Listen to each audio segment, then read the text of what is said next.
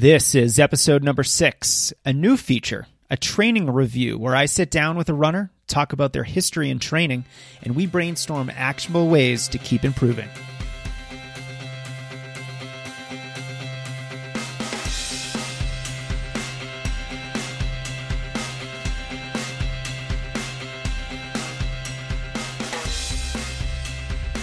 Welcome to the Strength Running Podcast. My name is Jason Fitzgerald, head coach of strengthrunning.com, and every week I'll be your personal coach, helping you discover how to reach your potential and become the runner that you know you want to be.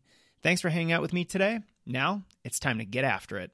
Welcome back, guys. Now, as you've seen, or maybe heard is the right word, the last 5 podcast episodes have been mostly interviews with well-known runners, coaches, and other influencers. Episode 3 had Olympian Shalane Flanagan. Episode 4 was a discussion of coaching with my friend Mario Fraioli.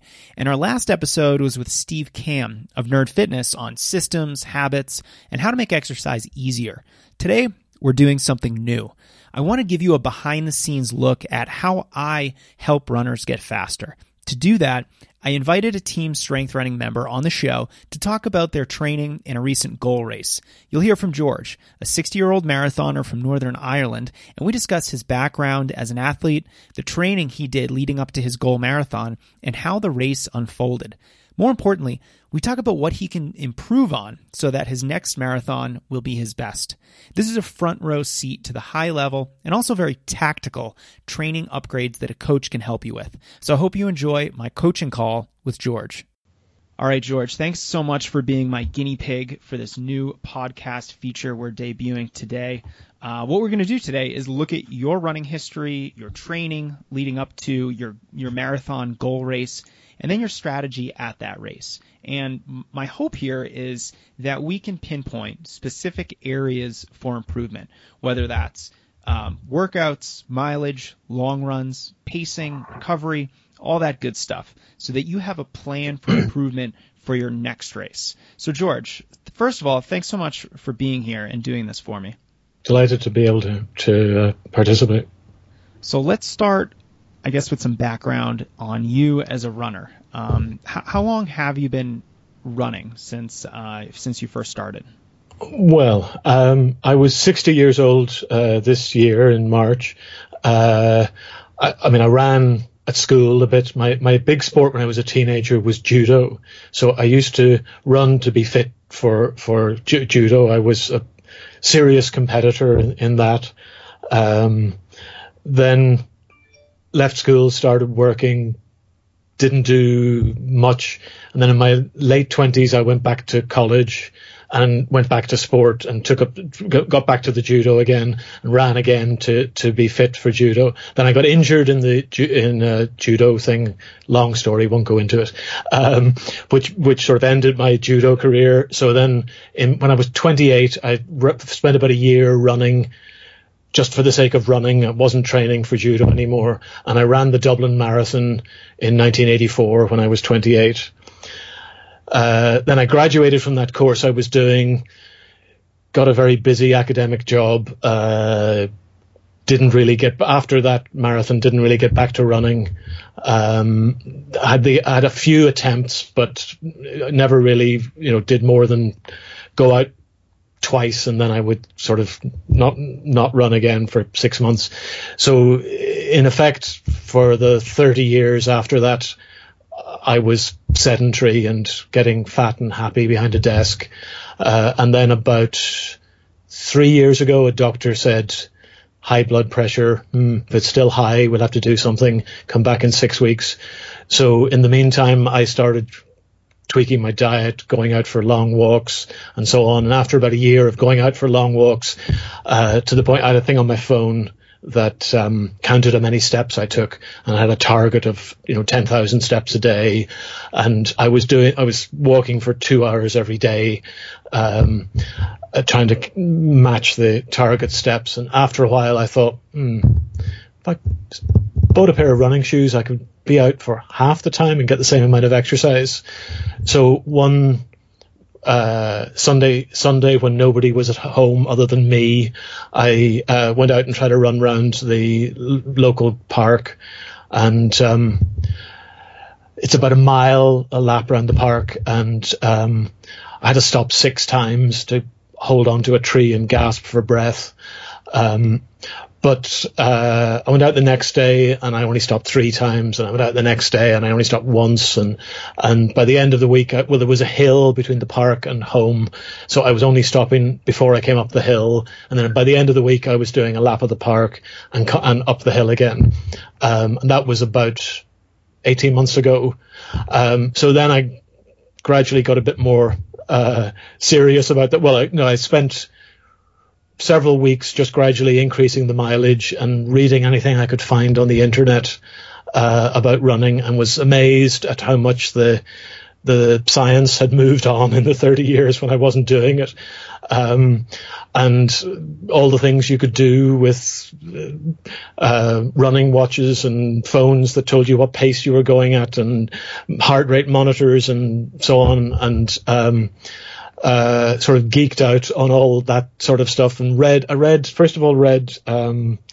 Maffetone, and he told me to slow down.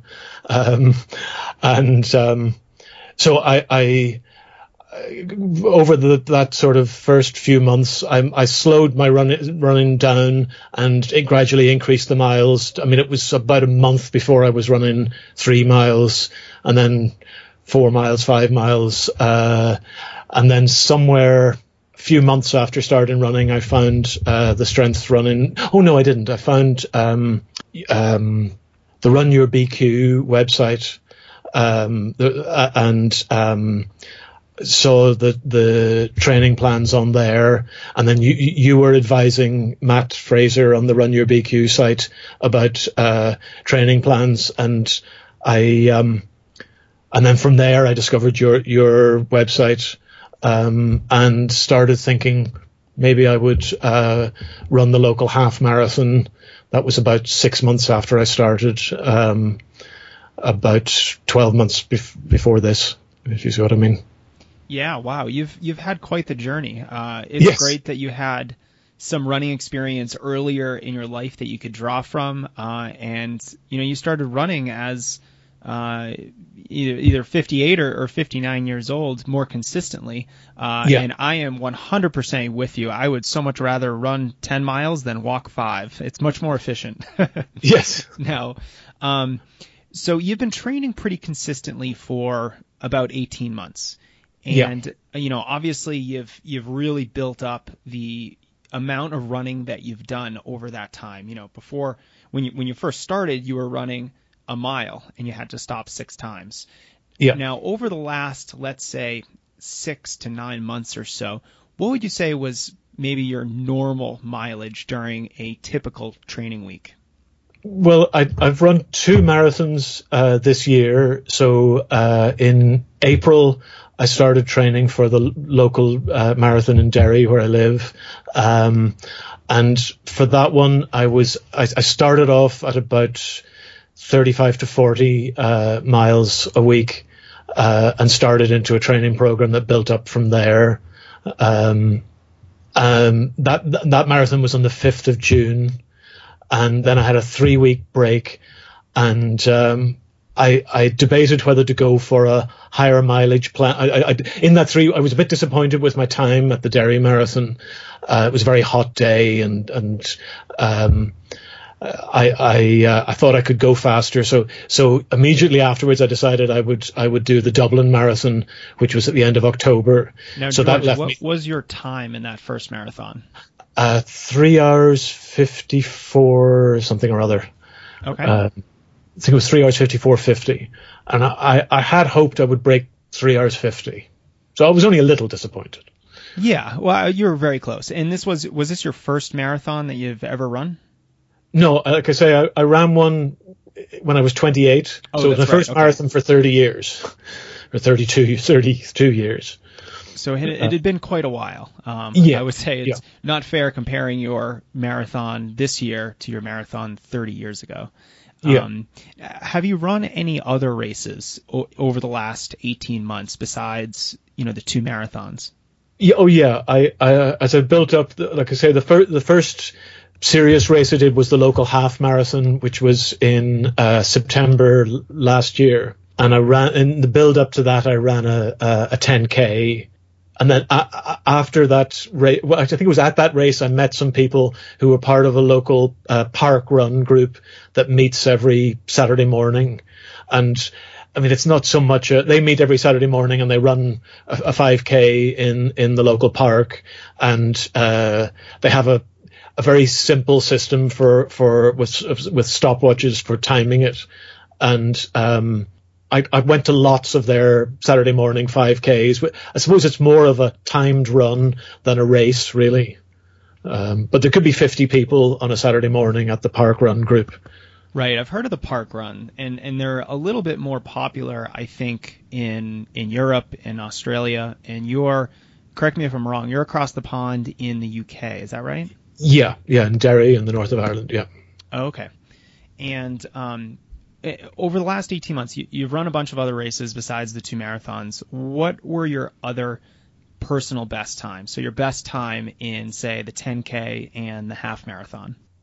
In the first half marathon I did last year, I ran it in 1 hour 51:30-ish. Then I ran another half marathon in the spring of this year in March, and I got it down to 1 hour 44:43. And then I went back to the same local half marathon about 8 weeks before my marathon and got the time down to 1 hour 44:06. All right, that's great. That shows me a really nice progression of times. You're taking off a good amount of time on your half marathon PR, and you're setting PRs in the half marathon within your marathon training, which is really encouraging that you could take even more time off if you specifically trained for a half. So I think that's encouraging. And it's also just really encouraging the fact that you're running 144 after essentially only about 18 months of consistent training. I think that's indicative of a lot more potential, and with more just time, you could probably run a lot faster. Now let's transition a little bit to your training to your most recent goal marathon. Now, how long did you take for this particular training cycle, from when you first started training for the marathon until the marathon itself? Well, I had an 18-week training plan. It was the same training plan that I'd used for the marathon in June, but I only had a 3-week gap from after the first marathon till I started the 18 weeks. So although it was an 18-week plan, I went a bit soft on the first couple of weeks because I was still recovering from the first marathon, if you see what I mean. Right. No, that's probably the least amount of time that I would recommend in between marathon plans. A couple weeks to recover, to get your consistency back over the last week or two, and then you can dive into the very beginning of a training marathon plan, which is mostly just base building and easy running with some easier workouts. So okay, you did an 18-week training cycle for your marathon, and what was your kind of starting mileage and then your peak mileage over the duration of the plan? The first 2 weeks I was on just over 43 miles the first 2 weeks. The peak week I got to 88. It was quite a high mileage plan I was following, and it actually called for 54 miles the first week, but I like I say, I watered down the first couple of weeks because I was still recovering. By week 4 I was up to I went 43, 48, 54, and that got me in step with the plan, and then I pretty much stayed in step with the plan for the rest of the 18 weeks.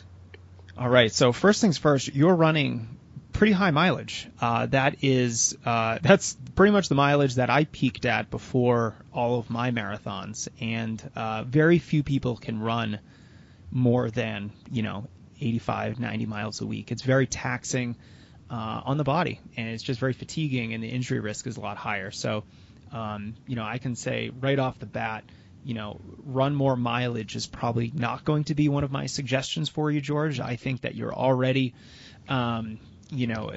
working at a level that is going to help you achieve your goals. I think it's more, and we'll explore this a little bit further on, but I think it's more getting more out of what you're already doing, and perhaps being a little bit more strategic. So let's dive into that a little bit. Now, okay, let's talk about your long runs. And obviously for the marathon, the long run is the most important workout of the week. It's the most specific run to the marathon itself. So what was your beginning long run distance, and then what did you get up to at the peak of the plan? Yeah, well, the first 2 weeks I ran 16 miles, and then I moved up to 18, 19. And by the end of the plan, I was on the last 2 weeks before the taper, I did 23 and 24 miles. And was any of those long runs include any faster running, either goal marathon pace or otherwise? Yeah, gradually as I went through, most weeks I tried to include a few miles at target marathon pace. Certainly by week 4 or 5, I was including, I was doing 20 miles with 3 miles at target marathon pace. I think I got up to having 6 miles at target marathon pace, round about week, where was it? Week 13, 14. When I did the week with 88 miles and the 24-mile long run, I only did, I did the last mile at target marathon pace, but I was going to say my legs, but my everything was very tired. That week I did 88 miles, was very taxing, and I'm not surprised at all. As someone who has run 88 miles in a week, it is almost a full-time job in terms of dealing with everything that goes into a high mileage week. And in the last episode of the podcast, or previous episode rather, I talked to Shalane Flanagan and I asked her, what does it feel like to run 120 miles in a week? And she said, well, pretty much everything in my life during those high mileage weeks is geared toward enabling that high mileage. So she's doing a lot of laying around, a lot of napping, and a lot of resting and sleeping 9+ hours a night. And I think you kind of have to have that mentality when you're putting in that workload. It's just, kudos to you, George, for putting in that level of work. And that is clearly going to help your running no matter what. So let's talk about consistency. And everyone knows that I'm always going on and on about consistency. It's the secret sauce to successful running. Here goes Jason yet again. But how consistent were you with, your mileage, your long runs, your workouts, basically the training over the course of your training plan? I pretty much stuck to the plan. The one deviation from the plan I did was sometimes I swapped around the days within the week, but pretty much every week I did what I was supposed to do in that week. But, if some life event intervened, I would make that day when I had to go and drive somewhere else the rest day, and I would stick the workout that should have been on that rest day in the next day, which would have been according to the plan would have been the rest. So other than swapping the odd day, I pretty much stuck to the plan this time. So I was running 5 days a week in the first 2 weeks, and by week 5 I was running 6 days a week, and I pretty much kept that up. I don't think there was a week when I didn't run 6 times. So you are running and training very consistently. I don't think there's a single runner who gets through an entire training plan exactly as it's written.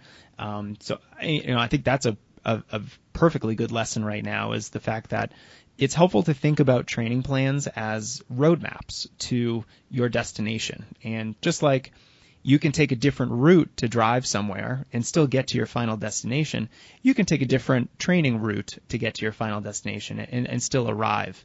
So, you're going to have to switch around days. You're going to have to, be slightly inconsistent. But as a coach, I don't even think that's inconsistent. I think that is making your training work for your particular life circumstances. So I would say you were supremely consistent over the course of those 18 weeks. What were your faster workouts like? We talked about you included some goal marathon pace running within your long runs, but were you doing any other faster workouts during the week? Yeah, in the plan there was one fast workout each week, and it started off with a few miles at tempo, and built up to three miles at tempo in the middle of a 12-mile run, and then as I carried on, there was more. There was a combination of some tempo miles and some laps of the track where I would run a lap at 10k pace and then jog a lap and then run a lap and jog a lap. So generally with those, there's a publicly accessible track in a local park. So I usually ran there as the warm up run. The last couple of miles of that would be the tempo running, and then I would do my fast and jogging alternating stuff around that local track, and then slow easy run home afterwards was the cool down. And did you have any injury problems throughout the training? It doesn't seem like you did, since you were so consistent. Yeah, no. On the run up to the first marathon in the spring, in the half marathon I did there, I got cramp in the one of the tendons at the back of the knee, in the is that the quads or the whatever that muscle is that runs down to the back of the knee, and sounds then like that the hamstring. So I after that, the day after that half marathon, the knee and the hamstring were all puffy, and I took a few days off. But that was in the first cycle. In the second training cycle, I didn't have any injuries. I don't think. Great. I mean, you're so far you're doing so many things right. You're focusing on higher mileage. You have very consistent training overall. Your long runs are really consistent. You're not taking a down week with your long run every other week, which I see a lot of runners do leading up into a marathon, which I think is a big mistake. You're including some goal pace running in your long run, and you're doing a weekly fast workout.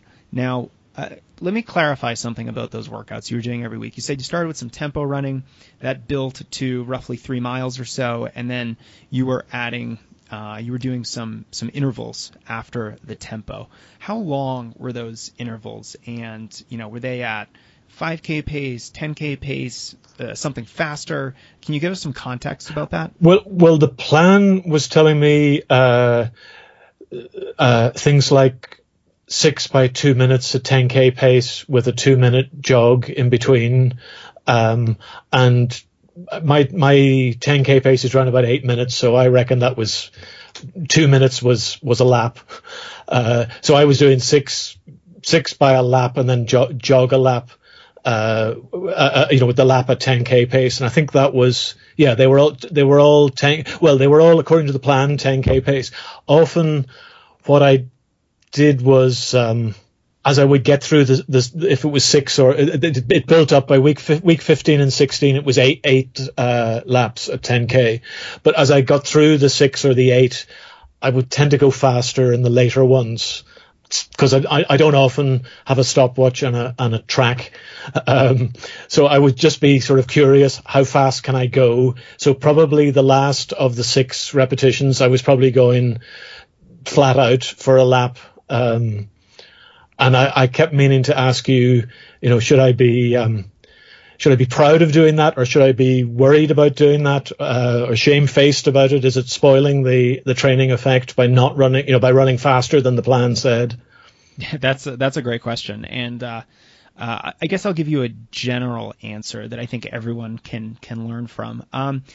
Generally speaking, you want to stick to your training paces, especially if they're based on some real good data. If you're using a really good pace calculator and you're running repetitions at 10K pace and you're using your 10K PR to estimate what that pace should be, then that's what your 10K pace is, and that's a good pace to stick with.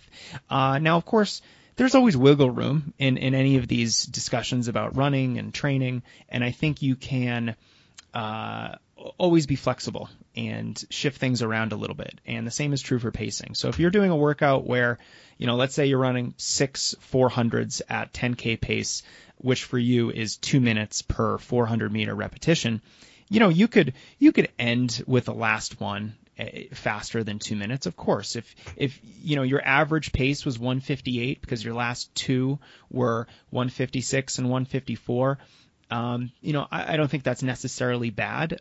It does depend on how you felt during that workout. So I would say if you were struggling and it turned into, like 100% race effort just to get the workout done with those times, then I would say, okay, way too fast. But because you're, I'm going to say you're a relatively new runner since, you've only been running consistently recently over the last 18 months, I would say that your improvement rate is going to be a lot faster. It's going to be a lot quicker than someone who's already been running consistently for, let's say, 10 years or something like that. So there's simply more improvement to be had, and you likely got in PR 10K shape during marathon training just because of your much faster improvement rate as a newer runner. So I think you could be a little bit more aggressive with especially at the end of a workout, the last couple repetitions being a little fast. So I think that's I think that's generally fine. Especially hearing you talk about it, hearing you say that you didn't have any injury problems. If you had a whole litany of injury problems, then one of my pieces of advice might be let's stick to your actual training paces rather than be a little bit aggressive. But let's go over some of your other paces. So, you're training for a marathon. The majority of your mileage is just going to be at your easy pace. And, what is your easy pace? If you were going out for an easy run, whether that was 5 miles or 10 miles, how fast or slow would you be running for that? Well, in the last few weeks of the plan, I was finding my pace that felt easy was about 9 minutes 30. I would feel like I can run all day at this pace. I could just go to the next town and get the bus back at this pace at about 9 minutes 30. When I was starting, that would have been 10 minutes 30. The comfortable pace definitely moved up as I worked through the plan. And by the end of the plan, would you say that, a comfortable running pace was a little bit faster than that 9:30 pace? Oh yeah. I mean, I was. On the long runs, I was typically running around about 9 minutes, and in the later long runs, I was typically running at 9 minutes and putting in 3, 4, 5 miles at 8 minutes 30, which I was thinking of as my goal marathon pace. Okay, and that actually is pretty congruent with what I would say your easy pace should be based on your race performances. I think looking at particularly your 2 half marathons, I would put your easy pace somewhere around 8:30 to 9:30 per mile. So hearing you say, at the beginning of the training plan, you were running about 9:30 pace, and that was really easy. And then by the end of the plan, you were closer to 9 with some of your, later miles in some of your runs being around 8:30, that makes perfect sense to me. And I think that's a really good way to look at your easy pace is, it's a fairly wide range. So we have an entire minute to play with, and you don't always have to be at the fast end. That's why we have a range, because it's all appropriate, whether you're at 8:30 or whether you're at 9:30. And starting the plan at that slower pace and then letting your fitness come to fruition on its own is a really smart way to go about things. It's letting your body adapt to the training that you're doing and absorb all the training that you're doing at its own pace. And you're just kind of running the same effort. And I'm sure, you kind of gradually just got a little bit faster over the duration of the plan. So I think your pacing is really great. Okay, let's talk about your race. we've talked about kind of your background. We've talked about your training for this upcoming marathon. Now we're talking about your race. Now, this was a marathon. This was fairly recent, and it was your third overall, but second recent attempt at the marathon distance. Was that right? Yeah. And, well, second this year. Right, second this year. Now, your first one you ran about 3:54. How did the second one fare? I finished in 3:46. 3:46.14, I think is the official time. From the start, I was with the 3:40 pacing group. There was 3 pacers with, the usual big helium balloons floating above them with 3:40 on them. And it was a huge marathon. It was 19,000 runners in the Dublin Marathon. So I was in the third wave of runners away who were supposed to be between 3:35 to 4 hours. What was the target pace of everybody in our wave, and the 3:40 pacers were in the middle there. And I kept with the 3:40 pacers certainly for the first 6 miles or so, and I actually stopped at a water station to go to the toilet at 6 miles, and they got about a minute or so in front of me. So then I spent the next few miles gradually. I sort of had to control myself to not chase after them at a huge sprint, but I gradually got back onto the 3:40 pacer group over the next 3 miles or so. So by mile 10, I'd got in front of them again. And they were sort of like a pack of hounds, chasing me along. Anytime I slowed up, I would look over my shoulder and there would be 100 people around those pacers coming along behind me. So that, kept my pace up probably faster than I should have been, for the first 16 miles or so. I had planned a target, a goal pace of 8:15 to 8:30. And I was actually probably doing more like 8-minute miles, while staying ahead of those 3:40 pacers. And at mile 8, went through mile 18, still in front of them. And then in mile 19, I got cramp in my left.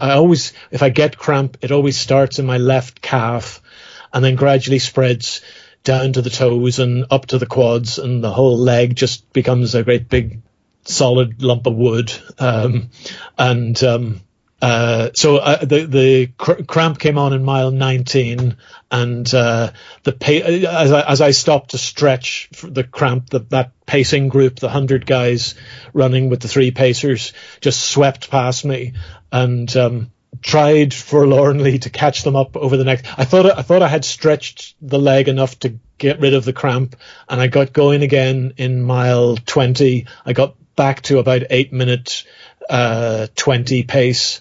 And then mile 21, the cramp came back again, and 21, 22, 23, 24, it was a matter of fighting the cramp. I stopped completely at one of the aid stations and had a slow drink and lots of stretching. I think whichever mile that was, 24, I think that was about 10.5 minutes. And then mile 25, I seemed to get through the cramp again, and I got back to 8.5 minute pace. And mile 26, I got down to 8 minutes 10, I think it was. There was a long straight just before the finish, and as I was coming along there, I could hear the crowd shouting. And I thought, is that for me? Because I had picked back up to 8-minute pace, and the people who were around me had been going at sort of 9.5 minute pace. So I was overtaking everybody and weaving in and out. And then suddenly the cramp came back, and the sound from the crowd had gone, "Roar," and then it went, "Oh," and I thought, that was for me, because I'd stopped with the cramp, and I stretched and got past it, and started running fast again, and the sound from the crowd sort of had gone, "Way, oh, way," and there was a huge roar from the crowd, and that just propelled me up to what I thought was the finish. but was actually the 26-mile marker that had loads of extra decoration around it because it was the 26-mile marker. And I had the last 385 yards to go, and I was really slogging through that, fading all the way and cursing whichever king it was that introduced that extra bit. It was the London Olympics in 1908 or 1904, was it, that the extra 385 yards was added so that the royal family could wave at the runners. Well, that was you must have been on cloud nine when you heard all that cheering, and then brought back to reality when you realized that you were not quite at the finish just yet. And I remember when I ran the New York City Marathon in 2008, I had the very similar feeling where I believe there was a turn in Central Park. You see this huge awning over the road, and you're like, oh, there it is. There's the finish. I'm so close. And then if you look a little closer, it is the 26-mile mark, not the finish of the race. And I had, almost a quarter mile to go. So it's a kind of a frustrating feeling to have. Now, what was like the weather like on the day? Because I think it'll be instructive to know if it was really hot, if it was cold, if it was humid, or what kind of weather conditions were you experiencing? It started pretty good running weather, cloudy and not too cold, but it did get warmer as the day went on. I mean, probably nothing like the sort of heat that you would have in the States, but for an autumn day in Ireland, it was quite a warm day, and the sun sort of broke through the clouds a bit. I certainly would have been more comfortable in a grey, drizzly day, which are more common around here. Yeah, absolutely. And especially with the marathon, as soon as the temperature starts to get close to 60 degrees Fahrenheit or so, you're really looking at compromised performance. So, I think that's certainly something to look for in your next marathon is maybe, if it was up to 60 or beyond that, then looking at a cooler marathon is another way just to give yourself every advantage when it comes to running the best possible race that you can. All right. So, wow, George, you did so many things right. And you've really been reaping the rewards, looking at your improvement rate, everything in your half marathon, from your marathon, you're chopping a lot of time off, and you're putting in the work. You're putting in high mileage, you're running race-specific long runs, you're doing so many things right.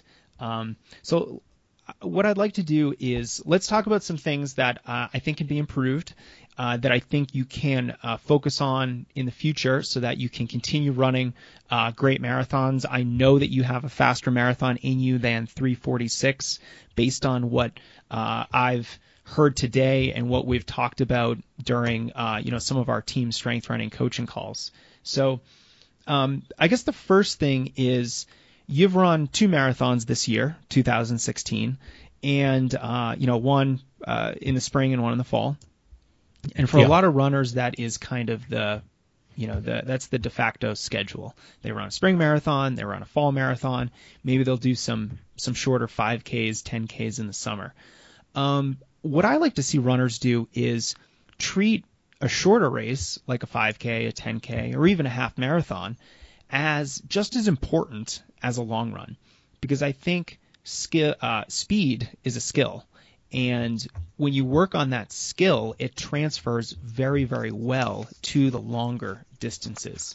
So I think one of my first suggestions might be take some time away from the marathon. If obviously you're the boss of your own running, if you love the marathon and want to keep running them every 6 months or something along those lines, then that's fine. That's totally up to you.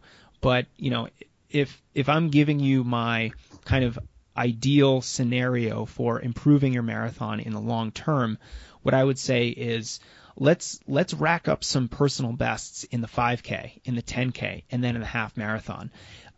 Just looking at your 1:44:06 half marathon PR, I already think that you're ready to run somewhere around 3:40, 3:43 in the marathon, based on just just that one performance, I think you'd be ready to do that. Now, if you're continuing to improve in the 5K and the 10K and in the half marathon, and then at the same time you're running decent weekly mileage, you're running a decent weekly long run, hopefully, in the 12 to 16, maybe 18 mile range if you're training for a half marathon, then you could take the next 3 years off from the marathon, and then as soon as you come back, you're gonna improve by leaps and bounds, because it's not like you haven't been improving your ability as a runner over those years. So I think that's something to think about, George. And maybe what we could do is, I don't want this to be a one-sided conversation. I'd love to hear what you think. What do you think of that idea? So are you suggesting don't run any marathons in the next 12 months? You could just take a season off. So, right now we're recording this in the fall of 2016. You could take the spring of 2017 off from the marathon. Maybe you run a couple 5Ks, a couple 10Ks, 1 or 2 half marathons. You could continue that a little bit in late spring and early summer, and then sometime over the summer transition to marathon training.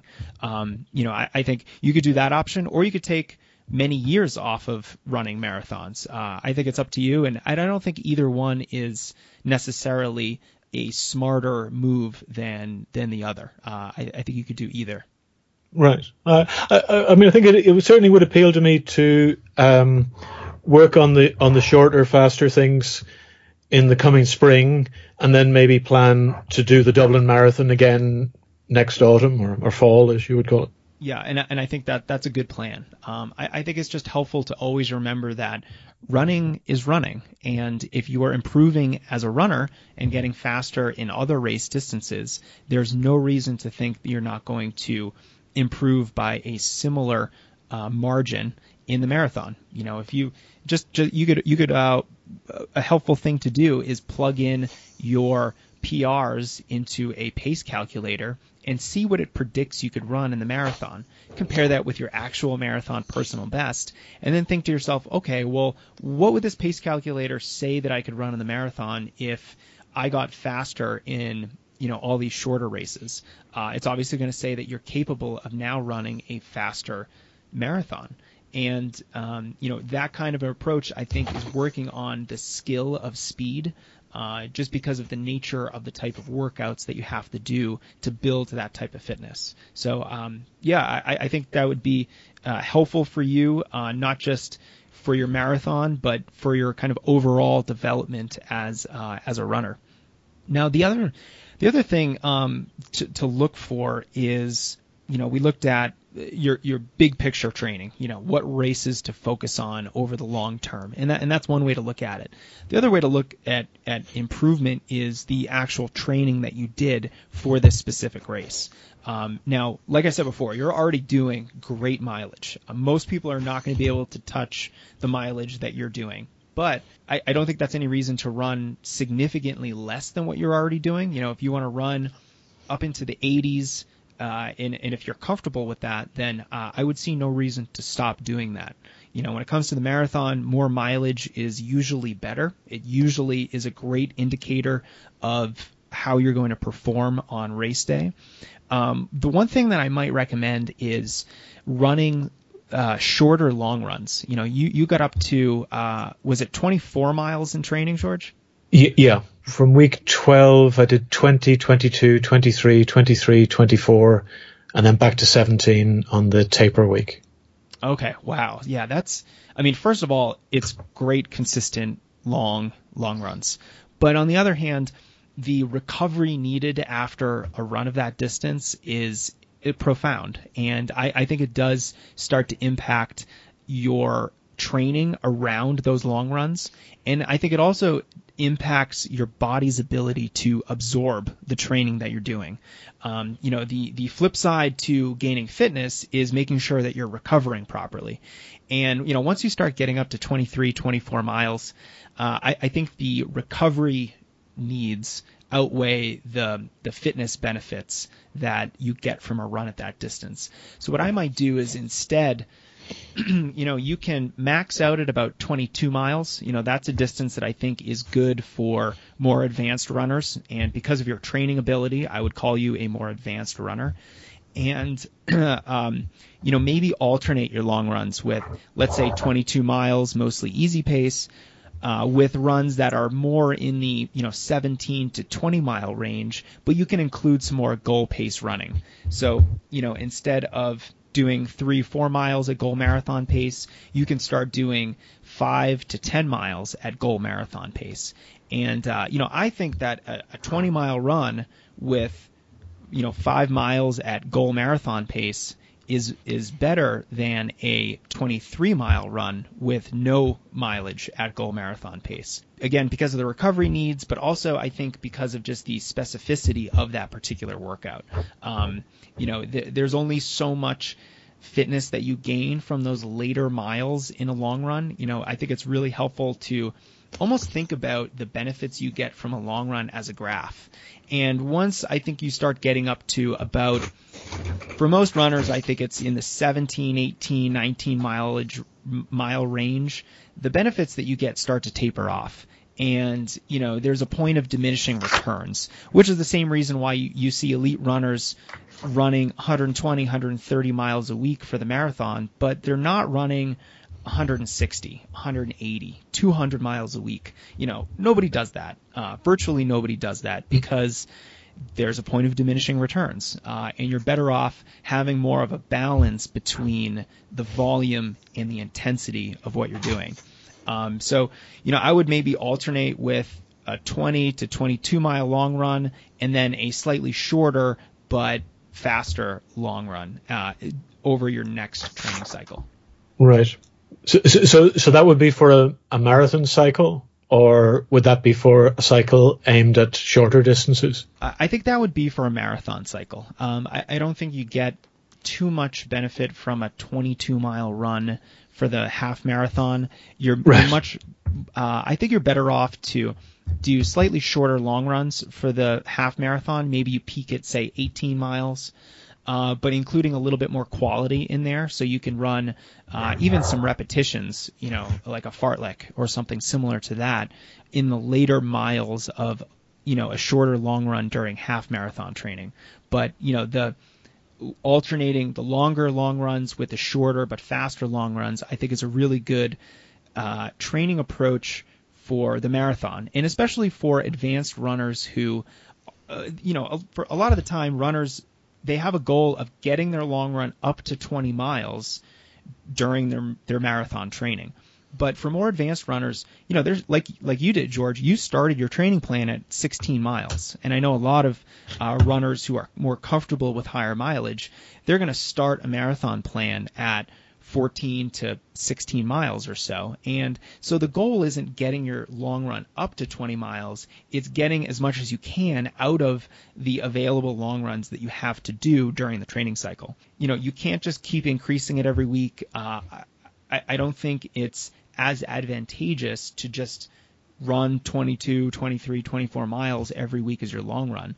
And so I think that hybrid approach of doing some of them between the 20 to 22 range and some of them in, say, the 15 to 18 range, that is a really nice balance between intensity or running fast and the volume easy running approach. So I think that'll give you a lot of bang for your buck when you next train for a marathon. Yeah, I actually have two different routes I tend to run on for the long runs, one of which is very hilly. It's like 1,200 feet of climb over the 20 miles. And I was tending to alternate that one with with another route that was mostly along a river and pretty flat. So even though on my plan it's showing us the same distances, I was often, I suppose, getting an effect a bit like what you're suggesting by alternating hilly and flat rather than fast and easy. Yeah, and that's certainly another variable that you could play with, especially if you're training for a hilly marathon. Let's say you're gearing up for the Boston Marathon, or even the New York City Marathon, which when you go over all the bridges gets quite hilly. Alternating, a flat run with some more goal pace running with what I like to call a roller coaster type of run, where you're just kind of on hilly rolling terrain throughout most of the long run. And there are a lot of people who just live in a hilly area, and all of their runs are these roller coaster runs where they can't get away from these runs. But it sounds like you have a really nice training environment, George, where you can get by the river, do some flat running that focuses more on quality and intensity and your actual goal marathon pace, and then you can get on the hills and just work on strength. Run a lot of uphills, run a lot of downhills, keep the pace a little bit easier, but you're focusing a little bit more on aerobic strength on those kinds of runs. Yeah, well, actually, I live on a hill, so even the flat runs always end with a 300-foot climb to get home. I like that. I think as long as you're not sprinting that uphill, that's a great way to add a little bit more challenge to your runs without it being incredibly taxing or anything like that. Now, the other area that I wanted to go over was your workouts. So these are the faster sessions that you're doing in the middle of the week. And I think one of the things that you can do next time that might be more helpful for you is building up your tempo distance a little bit longer. So instead of running 3 or 4 miles at tempo pace at the peak of your training, maybe you run 5 or 6 miles at your tempo pace. Or you could even do longer but slightly slower workouts. I don't really like to have runners run more than about 5 or 6 miles at tempo pace, because for a lot of runners that starts turning into a 55 minute run where it's just too much time at tempo pace. And a lot of research has shown most of the benefits of tempo running can be had in about 30 minutes. So, I kind of put a cap at about 5 or 6 miles, but you can build up to that distance. You can alternate with runs like progression runs or fast finish runs where maybe you're running tempo pace at the end of a run, but you gradually worked up to that pace over the last 5 or 6 miles. And so there's a lot of different ways to structure workouts in a marathon plan, but I think perhaps a slightly less focus on those faster repetitions that you were running on the track, and a little bit more of a focus on the longer tempo runs might help your training next time around. And then finally, there's your race. There's how you executed the race itself. Now, we talked about finding a cool weather race. Now, of course, I'm from the United States, so I'm going to use Fahrenheit. Celsius is mind-boggling to me. Right. And so if you're running a marathon between 40 and 50 degrees, that's what I consider the sweet spot. That is optimal temperature for running your best marathon. If it's a lot hotter than that, you're simply going to have to slow down. And I think if it's a lot cooler than that, your body is just going to waste energy trying to stay warm, and it's going to make it more likely that you might crash and burn later in the mileage of the race. But the thing that stands out to me, George, after listening to you talk about your marathon was, I think you went out a little bit fast. You had a goal of running under, you had a goal of running 340, so you went out with a 340 pace group. Now 340 is 8:24 per mile, and you had mentioned at a certain point in the race you were running around 8 minutes or 8:15 per mile, and I think to a lot of runners that doesn't sound significantly faster, but you had mentioned before that your 10K pace was 8-minute pace, and I think we're running into the issue of maybe you were starting to run slightly anaerobic during some of that, especially if there were any hills involved. So if you're running 8-minute pace up a hill, I might guess that you were running anaerobically.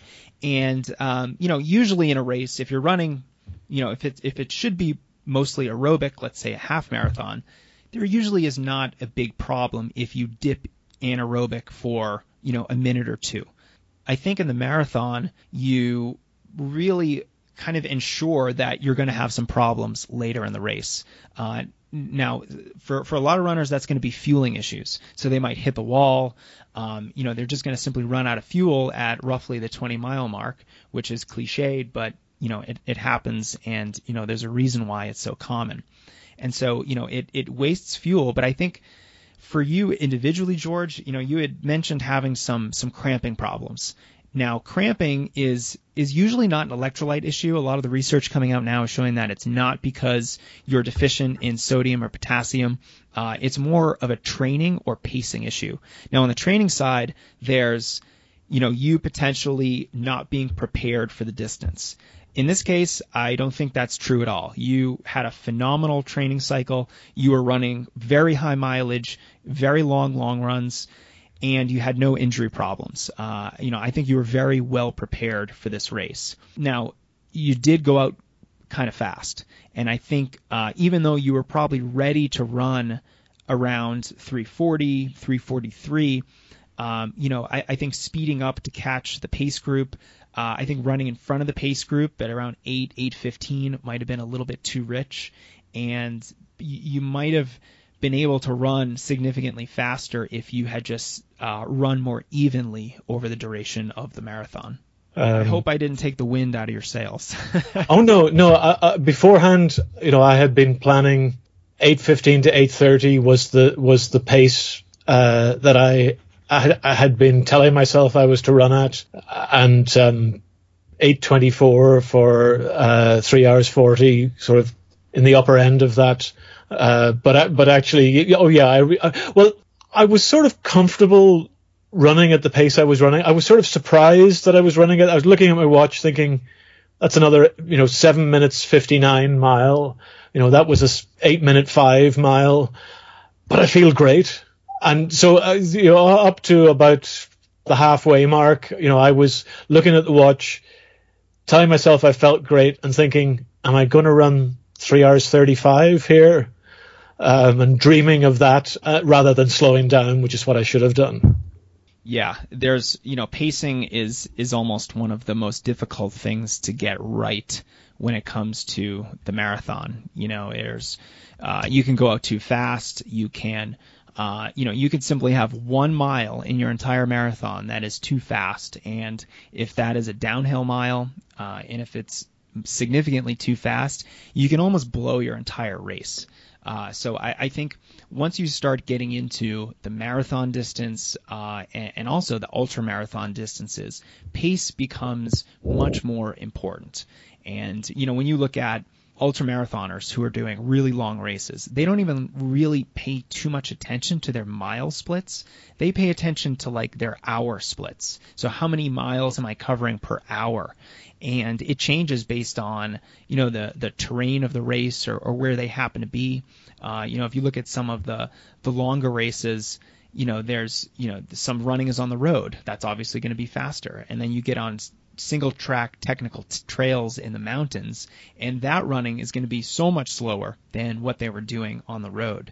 And so I think what I'm saying is that pacing becomes more important as you get into the longer races, and there's less margin for error. So I think being a little bit more strategic with your pace, which takes a lot of practice, admittedly, and I think getting faster in the shorter distances and doing the workouts necessary to do that is going to be an interesting exercise for you, because it's not only going to help you improve your fitness and get faster and all those great things, but it's going to teach you how to be in much more control. And that is, in pace control, really is a learned skill. I think getting on the track, running really fast paces, 5K pace and faster, and doing it when you're fresh, when you're tired, running 10K pace and then 5K pace and then 1 mile race pace, all in one workout. These types of workouts really teach you the nuance of pace control and really help you develop that skill that takes a while to learn of controlling your pace and really knowing your body and understanding when you might be when you might be pushing it a little bit too hard. And even in the marathon, that could be that could be the difference between 8:10 and 8:20 or 8:25. And so there's not a huge margin there, but you're going to learn a lot more about yourself as you focus on a variety of races and continue improving over the long term. Yeah, I mean, I think I like the plan of going for the shorter stuff this coming spring. So would you suggest just a sort of a building miles between now and, if I don't race again until, say, January or February, is there a specific 5K plan in your library of plans? I hadn't looked for one. Yeah, so and George was talking about the Team Strength Running Training Plan Library. Yeah. We do have 5K training plans. We have several different kinds of plans. So there are some plans that are for busy runners. So if you don't have a lot of time to train, those plans help you focus on, kind of the essentials. Then there are plans that focus on injury prevention. So we do have, and I believe there's one or two other types of plans for the 5K. But you're right. I would choose a 5K plan. I would maintain your weekly mileage in, I would say as long as you're running, I think 60 miles a week, you're maintaining your fitness and working on kind of a different aspect to it, that the more intensity focused aspect of your running fitness, and you would not be doing your future marathons a disservice by, running, say, 60 miles a week.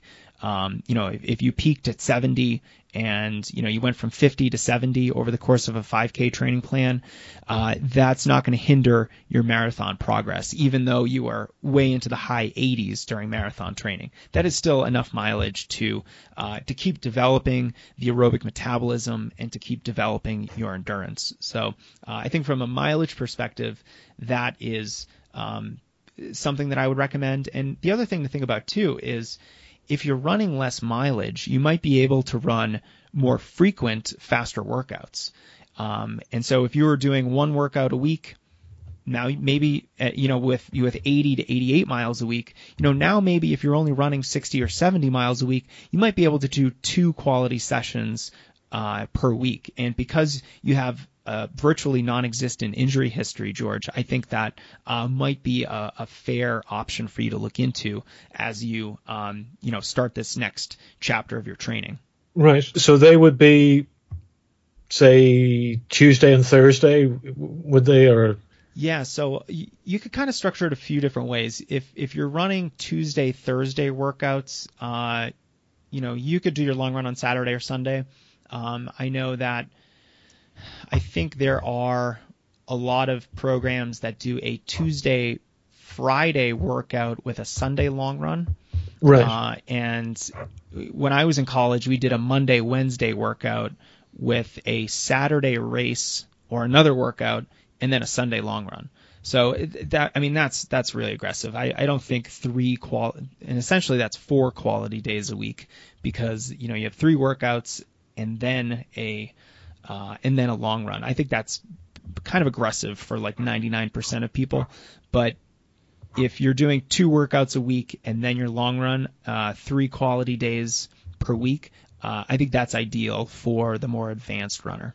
Right. And well, I had limited the number of times I went out with my park run group. Well, I actually went to the park run group, but was the stopwatch guy rather than running it during the marathon program.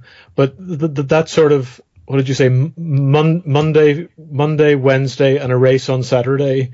That race on Saturday could be going with my park run group. Yeah, that's an option. I do think it's really aggressive. If you are racing it, then, maybe you only run one workout during the week. So, maybe you do a Tuesday workout, a Saturday race, and then a Sunday long run. You could also do that workout on a Wednesday. The other option there is you don't necessarily have to do the park run as a 100% race effort.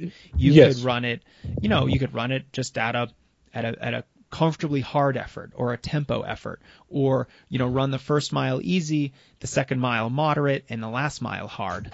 So you run it as a workout as well. And, doing it that way reduces some of the intensity in your overall program, and I think reduces the injury risk of your program, and is also, once you get into marathon training, you don't want so much intensity that you can't run as much, because I think mileage trumps intensity when it comes to the marathon. But if you're training for a 5K or a 10K, be cautious when you start getting into the 3 fast days a week territory. That's when, I think most runners start to break down. All right, George, this has been really fun. I had a fun time talking about your training and where you've been, where you've gone, and where you might be in the future. I would not be surprised if a year from now you are running under 3:30 because you have simply improved so much over the shorter distances next spring. So I hope to see that. I hope we can help you get there through Team Strength Running. And if do you have any other final thoughts or questions for me before we sign off? This is a very different format than what we're used to, and I hope it's been helpful for you and our listeners. It's been really helpful for me, and I think I will go with that faster races in the spring and think of a marathon in the autumn. And the other advice on pacing and so on has also been very, very useful. So thanks very much, Jason. Well, thank you for being here, George. You are our inaugural guinea pig, might I say, for this format of show. So it was a learning experience for me, but I think it's going to be interesting for people to listen to all the different strategies that go into running a great marathon. And I think it's so much more than pulling a random plan offline and just running that. You really have to think about, what other races are you running? How are you pacing yourself? How is this fitting into kind of a long-term approach? What is your training age? How long you've been training and how that affects what you're able to do as a runner and the types of races that you're able to tackle. So, for me, this is what I love. I love the training side of things. I really love, the workouts and how you pattern everything. If anything, I hope this gives our listeners kind of a behind the scenes look into, how I think about training and how I think about structuring training for distance runners. If there was one last thing I could squeeze in, would be to come back to the cramp. I mean, you said either training or pacing, but is there anything we could learn from the fact that when I get cramp, it always starts in the same place? Is that a clue that I should be somehow, it's always my left calf? Is that a clue that I've somehow got an imbalance between the legs that I could work on in some of the strength exercises? Or?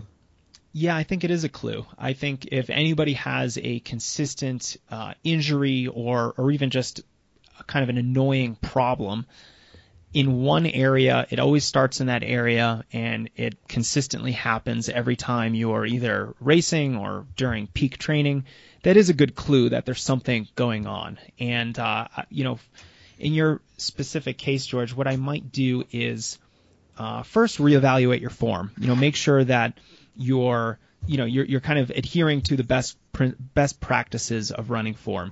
You have good posture, you're running tall, your cadence is at least over 170 during an easy run, but preferably closer to 180. If you are overstriding, that is a big red flag. So try to land almost right under your center of mass or right under your hips. And as long as you increase your cadence, you have good posture, and you're landing underneath your center of mass, then that almost takes care of most other form issues. So there's the form aspect of things. Then, of course, there's the pacing thing, and we talked about that. We talked about cramps are much more common in long races, and they're much more common for runners who go out really fast. So there's a really great reason for everyone to go out at an appropriate pace rather than like a bat out of hell. You're only going to pay for it later on in the race. Now, of course, there could be some sort of muscular imbalance or weakness either on your left side where it sounds like your lower hamstring or upper calf is always having these issues. The other thing that might be causing you problems is the fact that, a lot of the times, if you're having a problem on one side of your body, the opposite side is really the cause. So let's say it's your left Achilles, your right hip, which is not only the opposite leg, but the opposite location, is a cause for the problem. George, I don't know if that's the issue. If you can see a physical therapist who either specializes in runners or is a longtime runner themselves, then I think that is a really good option for you, just to have them look at you, have them look at the way you move, have them look at any kind of mobility problems that you might have. If you have the time, the inclination, the resources, maybe you want to get a running form analysis done just to have them rule out like any big red flags in the way that you run. And I think if you can take that kind of multi-pronged approach to fixing this issue, then I think you'll be successful ultimately. Right. Thanks. Yeah. Okay. And with that, I think we are going to sign off. George, thanks again for being here today and sharing your story, sharing so many details about your training and your race. I want to thank you for doing that, and thank you for being on the podcast. Oh, thanks for having me. Okay, that's a wrap. Before you go, 2 quick notes. First, did you enjoy this format of podcast episode? I'd love to hear from you. Please either leave a comment on the blog post around this episode. You can go to strengthrunning.com/podcast to get a direct link, or leave any feedback on iTunes in a review. They mean a lot. I read every single one, and they really help the show reach more runners. And finally, George was a member of Team Strength Running. And while we're not open right now, if you'd like to learn more about the team and get a notification of when we're open, just go to strengthrunning.com/TSR. That's it for me. As always, thank you for listening.